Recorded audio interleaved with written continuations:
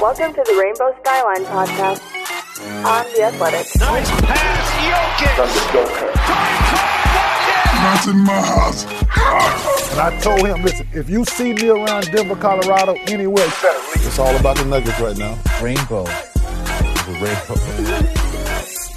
Hello and welcome to another episode of the Rainbow Skyline podcast. I'm Dave DeFore. Kendra Andrews, hi. Hi. How are you? I am. You're very busy. Yeah, I'm tired, but I'm good. Yeah, extremely busy, which is great. Everybody follow Kendra on Twitter and, do all that stuff. Follow her on the Athletic app, by the way, so you get alerts every time a news story about the Nuggets posts. Speaking of stories about the Nuggets, here's a funny story. Good segue. Guess what? They're down 0-2. Yeah. Who would have guessed? I have to tell you, when Anthony Davis hit that shot, I yelled. I'm at my boyfriend's house right now. I'm hanging out with him and his family. And I yelled so loud from the room that I was watching that game in that he came in to check on me because he thought I hit my head or something like that. Oh, no. He was like, I heard this really loud noise. I was like, nope, just Anthony Davis. Yeah, just Anthony Davis. I mean, first of all, incredible shot. Just no matter how he got open and he made the shot, right? So we can sit and we can dissect that play, and I know it's been dissected in the not even 24 hours since that play happened, probably a million times, especially on Twitter. But Anthony Davis, it takes guts to be able to take that shot and to make it like that. So, tip your hat to him. But let's look at what happened on that play just briefly. Mm-hmm. There's a lot of talk about Mason Plumlee being on the court, but I think it completely ignores that Nikola Jokic did a fantastic job of actually closing out the contest on that shot. It was incredible. He did about as well as you could expect, right? I mean, he got from the baseline of where he was defending Rajon Rondo, who was the one inbounding the ball, to the pretty much the top of the 3-point line. Anthony Davis was kind of on that curvature of the side, but I mean, he got out to him in 2 strides, and he got a pretty good hand in Anthony Davis's face. That's he made one last effort, and sometimes those shots go in. Well, Anthony Davis is a 7-foot tall super athlete who's got a really nice jump shot. And I know, we've got friends that point out that, he's a 33% or whatever 3-point shooter. I mean, I'm sorry. I just don't care. He's a good shooter, and he was open, and Jokic got there to contest, but it was late. And sometimes those guys guys make shots. I'm not going to sit here and hammer Plumlee and Grant for their miscommunication.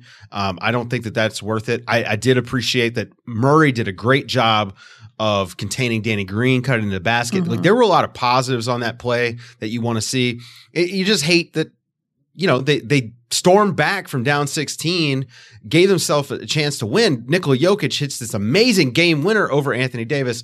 And then, the 2 seconds left and AD hits the shot, and it completely erases all the amazing stuff that happened in the lead up. Exactly. I mean, I've seen a lot of people saying and tweeting today, it's if Anthony Davis had missed that shot, the conversation that would be going on today would be completely different. It would be about Nikola Jokic's heroics down. I mean, that was probably the best 5-minute span of basketball that I've ever seen him play. He scored 11 straight points for the Nuggets, including what you just mentioned, 2 possible game-winning shots, one off of an airballed 3-pointer from Jamal Murray that Jokic just tipped up and into the basket, over his own head, which was... He's the best tipper in the league. Incredible. I mean, he's got such great touch. And I mean, it's really incredible. And that one bounced around a little bit, but I'm still giving him credit for it because he's just got he must have the softest hands. Probably. I mean, for how big of a guy he is, he probably just has... Like you said, really controlled touch.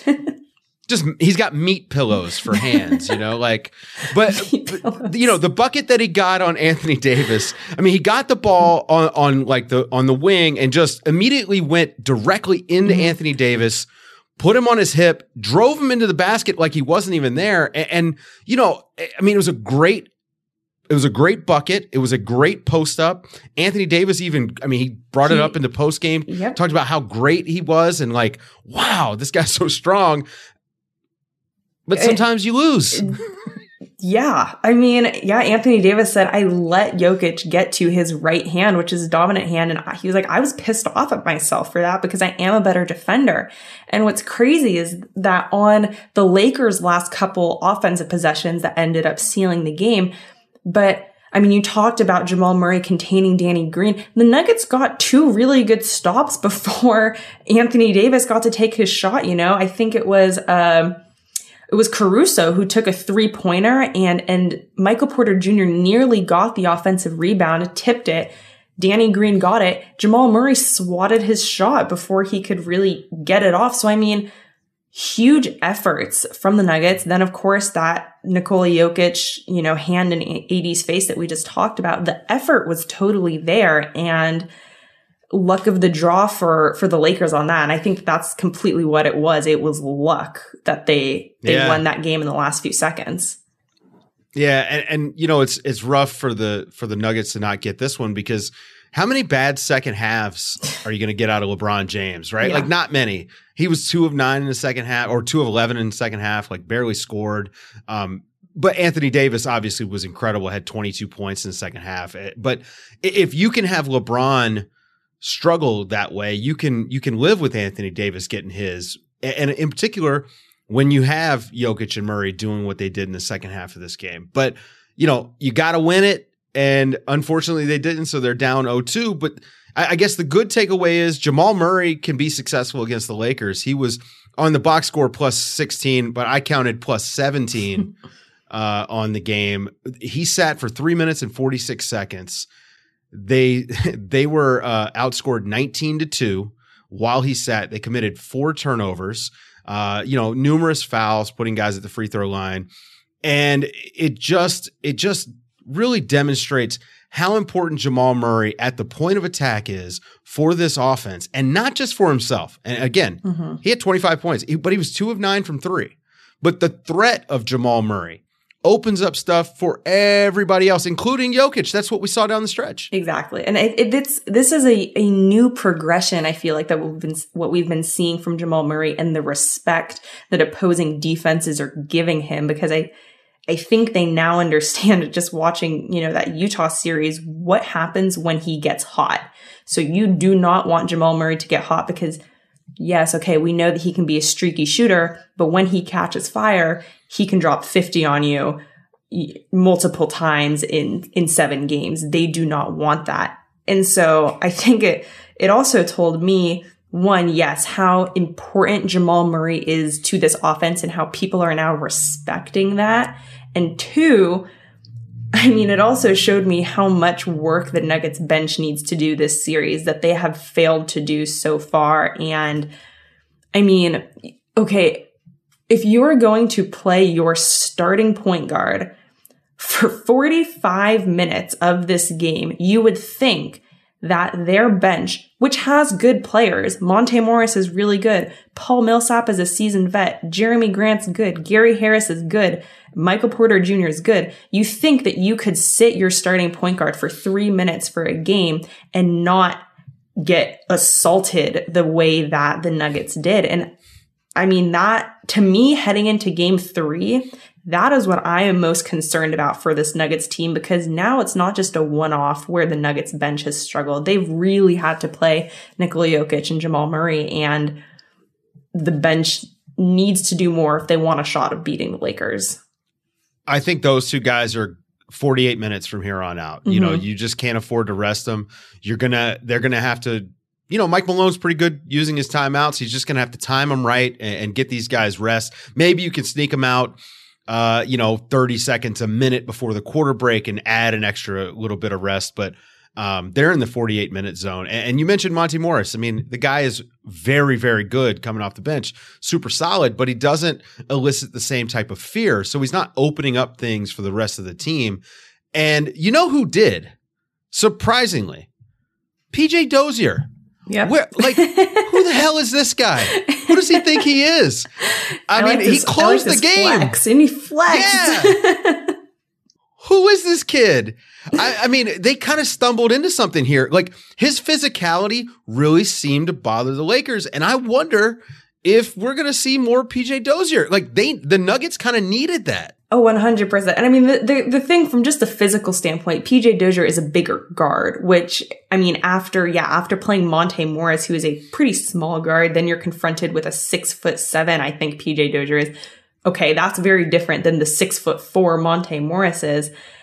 And then also, I just think that the Nuggets have been able to get these rookies to buy into this plan that they have for him of, okay, you're going to go in for a couple minutes, but you are going to do the nitty gritty work. You're going to stand there and let LeBron James just barrel you over. And they're like, okay, I'm down. Why not? he got PJ Dozier was getting superstar calls. I mean, he drew a charge on LeBron, which, you know, Poor Jeremy Grant couldn't get a charge call in the series to save his life. And then he gets a foul call where he was definitely not fouled. And it was just like, who is this kid? I mean, he's going to be the next great superstar, I'm guessing. But if I'm Mike Malone, when I'm looking at the box score, just immediately the things that jump out to me are clearly Jamal's plus 16, right? Mm-hmm. Like, you got to figure out, how do you survive those minutes when he's not on the court? But 35% offensive rebounding rate for the Lakers. I mean, they had 13 offensive rebounds in this game, and you just can't, like, when you're struggling to score without your best player on the court, you cannot give up second chance opportunities. Like, their defense was really good in this game, but you give up the second chance opportunities, and all of a sudden it doesn't matter because you're kind of stuck in mud to a certain degree. Right. And it's hard to explain why they allowed the Lakers to get so many offensive rebounds, right? Because I feel like in the past, the Nuggets are a team who have really harped on that. And you know, guys like Michael Porter Jr., it's like, okay, you are the rebounding machine. Like, that's your job. But they weren't playing with a physicality level under the basket to be competitive in those opportunities. It's like they didn't want to get called on them for battling down in the paint, because obviously fouls were a huge issue in game one. So was it too much correcting of, well, we don't want to get fouls, but now we're giving up so many offensive rebounds that it's you got to do something. Right. It's weird. You almost would rather foul than just give up the putback, you know? And, right. I mean, Jokic is such a great rebounder. I mean, he only wound up with 6 rebounds in this game. Yeah. You know, Millsap had 8. Porter with 4 off the bench, which I know Mike Malone, that's probably the first thing he looked at, to be honest with you. But like, the rebounding has to improve. And even though they created turnovers, you know, for the Lakers, I mean, they had 12 steals in this game. That's just insane. They still turn the ball over like crazy. 19 turnovers the first half in this game. You know, I mentioned these guys were playing tight. I didn't exactly say it that way, but it was what I meant. And, you know, they were playing really tight. Like, they were nervous. They were fumbling the ball. They were throwing the ball away. And this was in the, you know, second quarter. And it occurred to me that these guys really, like, they do take a while to get going. I mean, we've seen them already with all these comebacks, the third quarter comeback. It's almost like they get settled during halftime. I don't know what Mike Malone's doing in that locker room, but it's working. Yeah. I mean, the third quarter has been their calling card since the first series, really. And yeah, I mean, it is just really interesting how it takes them that long. And it's really troublesome now because obviously the Lakers are a team that get out and run and are ready to go from the tip. And a big difference between the Lakers and the Clippers, who the Nuggets were able to come back from 3 double-digit deficits, you know, in the third quarter, is that it was like the perfect combination for the Nuggets because they hit their stride in that third quarter, and that just coincided with when the Clippers were kind of backing off a little bit, and so they could make that punch. But the Clippers aren't doing that. I mean, sorry, the Lakers aren't doing that now. So the Nuggets need to figure out how to like speed up their warm-up process and not take to the third quarter, because we saw it in game 2, you know, sometimes those third quarter comebacks aren't going to do the trick. And it didn't last night. You can't count on your third quarter beastly plays and the runs that you go on in the third to save the game for you, because it'll work sometimes. And sometimes the other team will pull a trick out of the hat, or not even a trick, will pull a shot out. Or just get hot. Yeah, I was going to say, just get hot, relying on your ability to come back is not good sustainable winning basketball. No. I mean, certainly, like, they're a little bit of a disadvantage here because LeBron and AD are so good. And those role players have been fantastic for the Lakers. I mean, Rondo has been awesome. He had 9 assists in that game. Dwight Howard is plus 24 so far for the series. And now he's fouled a ton, but like clearly he's affecting the game. And I actually think he's affecting the game more on the offensive end. His threat as a vertical spacer coming out of the dunker spot has been huge for them because it doesn't allow the help to come up. When LeBron goes to drive, you always have to hang back and worry about that lob. And so, the Lakers have played really, really good basketball against the Nuggets. The Nuggets have to figure out a way to stop this stuff. And it's tricky. The Lakers have been the best team in the West all year.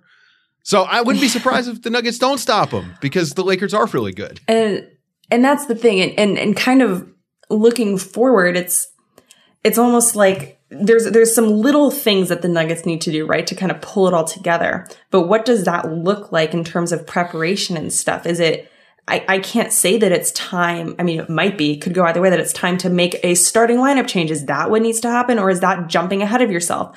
Is it, do you just do more of the same that you did in game 2 because you were right there, but maybe just need a little extra, so the adjustments that the Nuggets need to make, I feel it's not an overhaul of, I think it was a little bit after game 1 because they got really cooked in game 1, but coming off of game 2, it's a little less obvious kind of in some of the areas and what they need to do to stop or slow down this Lakers team.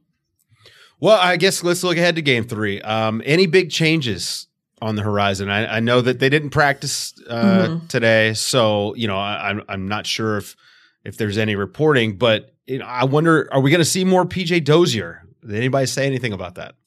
I think that we could see more PJ Dozier because Michael Malone is a coach that when something works, especially a change, he's going to go for it, and he's not going to let the fact that was PJ Dozier's first big real playoff stint get in the way of playing him more minutes, right? He's not going to let his inexperience get in the way of that because he showed up and he played better than some of his more veteran players did. So why would that stop Malone from playing PJ Dozier more? I think that's something that is, definitely a possibility. What makes it more of a possibility is that Malone even said that Monte Morris tweaked his ankle a little bit, which is why they ended up playing PJ Dozier so much down the stretch. And then he ended up just playing really well. So depending on what Monte Morris's ankle is looking like, he could be even higher up in the rotation, and it won't wait till the 4th quarter to get him in there, especially if they need a boost in physicality. But yeah, I think, having a big guard, it's such a luxury, especially against such a big LA team with so much length. They want to try and compete with the length that they have. I think, it doesn't look like Will Barton will be coming back for this series. So he's obviously a guy who adds some spark and some physicality. So if you can get that from someone else, go for it, right? Go with it. Yeah. What about Porter? Do you see him potentially cracking the starting lineup? I don't think it's going to happen. I think he got there with Millsap, and Millsap was okay in game 2. I've posited the idea that leaning more into their offense, giving Jokic and Murray another guy who can score might really help them out. And to be honest with you, he's a good enough athlete that, like, I would have had him probably out there chasing down Anthony Davis on that last play. Yeah, I mean, I don't think he'll put Porter in the starting lineup either. It could happen. I'm not saying it's not going to, but I don't really see it. I think if he's left Paul Millsap in the starting lineup thus far, I don't know. I just think he's going to ride with him. Yeah, it's going to ride with him for the rest of this. It just doesn't really make sense because Paul Millsap, this isn't the first time that Paul Millsap has struggled in these playoffs. So it's kind of like, okay, what's the difference between now and a couple games ago, right? But I mean, I think Michael Porter is going to be big. And down in these last couple of games. Like you said, his offense is huge, and him and Nikola Jokic, them two just in general, have a great relationship and chemistry on the court. I think having Jamal Murray out for the first 4 seeding games really helped establish the chemistry that Nikola Jokic and MPJ have together. And then now that he's been playing with Jamal, they're learning how to coexist on the court together. And we've learned that it can work. You know, there was some questions or concerns about who's going to take the shot and whatnot, but they've proven that it can work. And Michael Porter is going to have to be the guy to be their third scorer. And so I think he's going to continue to, get significant minutes. I think he's going to be a guy that Malone does keep in crunch time minutes in the fourth quarter. And Michael Porter Jr.'s defense has also improved. You mentioned him, trailing down Anthony Davis. And I think that he's proven that he can do that. Of course, he's more to improve on, but I don't think he's as big of a liability or as much of a concern as he was earlier in the bubble. Well, and he's been in there at those end of third quarter lineups that have been sparking these comebacks.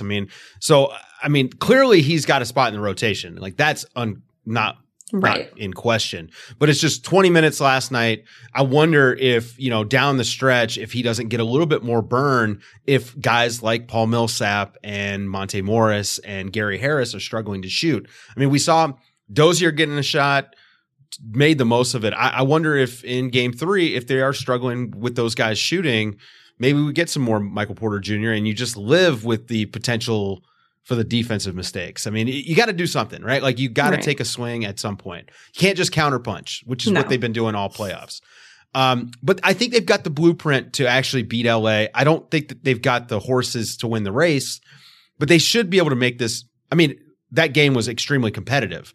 I think they can make the rest of this series very competitive too. I agree. I don't think we're going to see what we saw in game 1 throughout, no matter how many games this series ends up going to. I don't think we're going to see them just completely out of sorts as they were in game 1. I agree that it should be competitive to the end now. Well, I guess we're going to wait and see what happens. Game 3 is going to be Tuesday night. Game 4 will be Thursday, and then we'll record Friday where hopefully we're talking about a game 5. If they're down 3, listen, if they're down 3-1, I am putting every dollar I have in the bank on the Nuggets coming back and making the finals.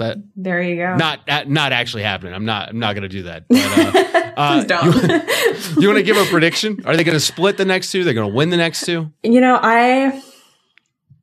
I think that they can win game 3. I think they need to. I think if they don't win game 3, it's a sweep for the Lakers. If the Lakers win game 3, I don't see the Nuggets winning that game 4. But I do think that coming off of game 2, the Nuggets have the right pieces. They have the right ideas, as you were saying. It's just about the bandwidth to make it go for as long as possible and avoid those slower starts. So now they're chasing up at the third. So I think they have the ability. It's just if they can execute and pull it off. Well, let's hope. It'll definitely be a lot more fun that way. So we'll be back at the end of the week. For Kendra, I'm Dave Dufour, and we'll talk to you then.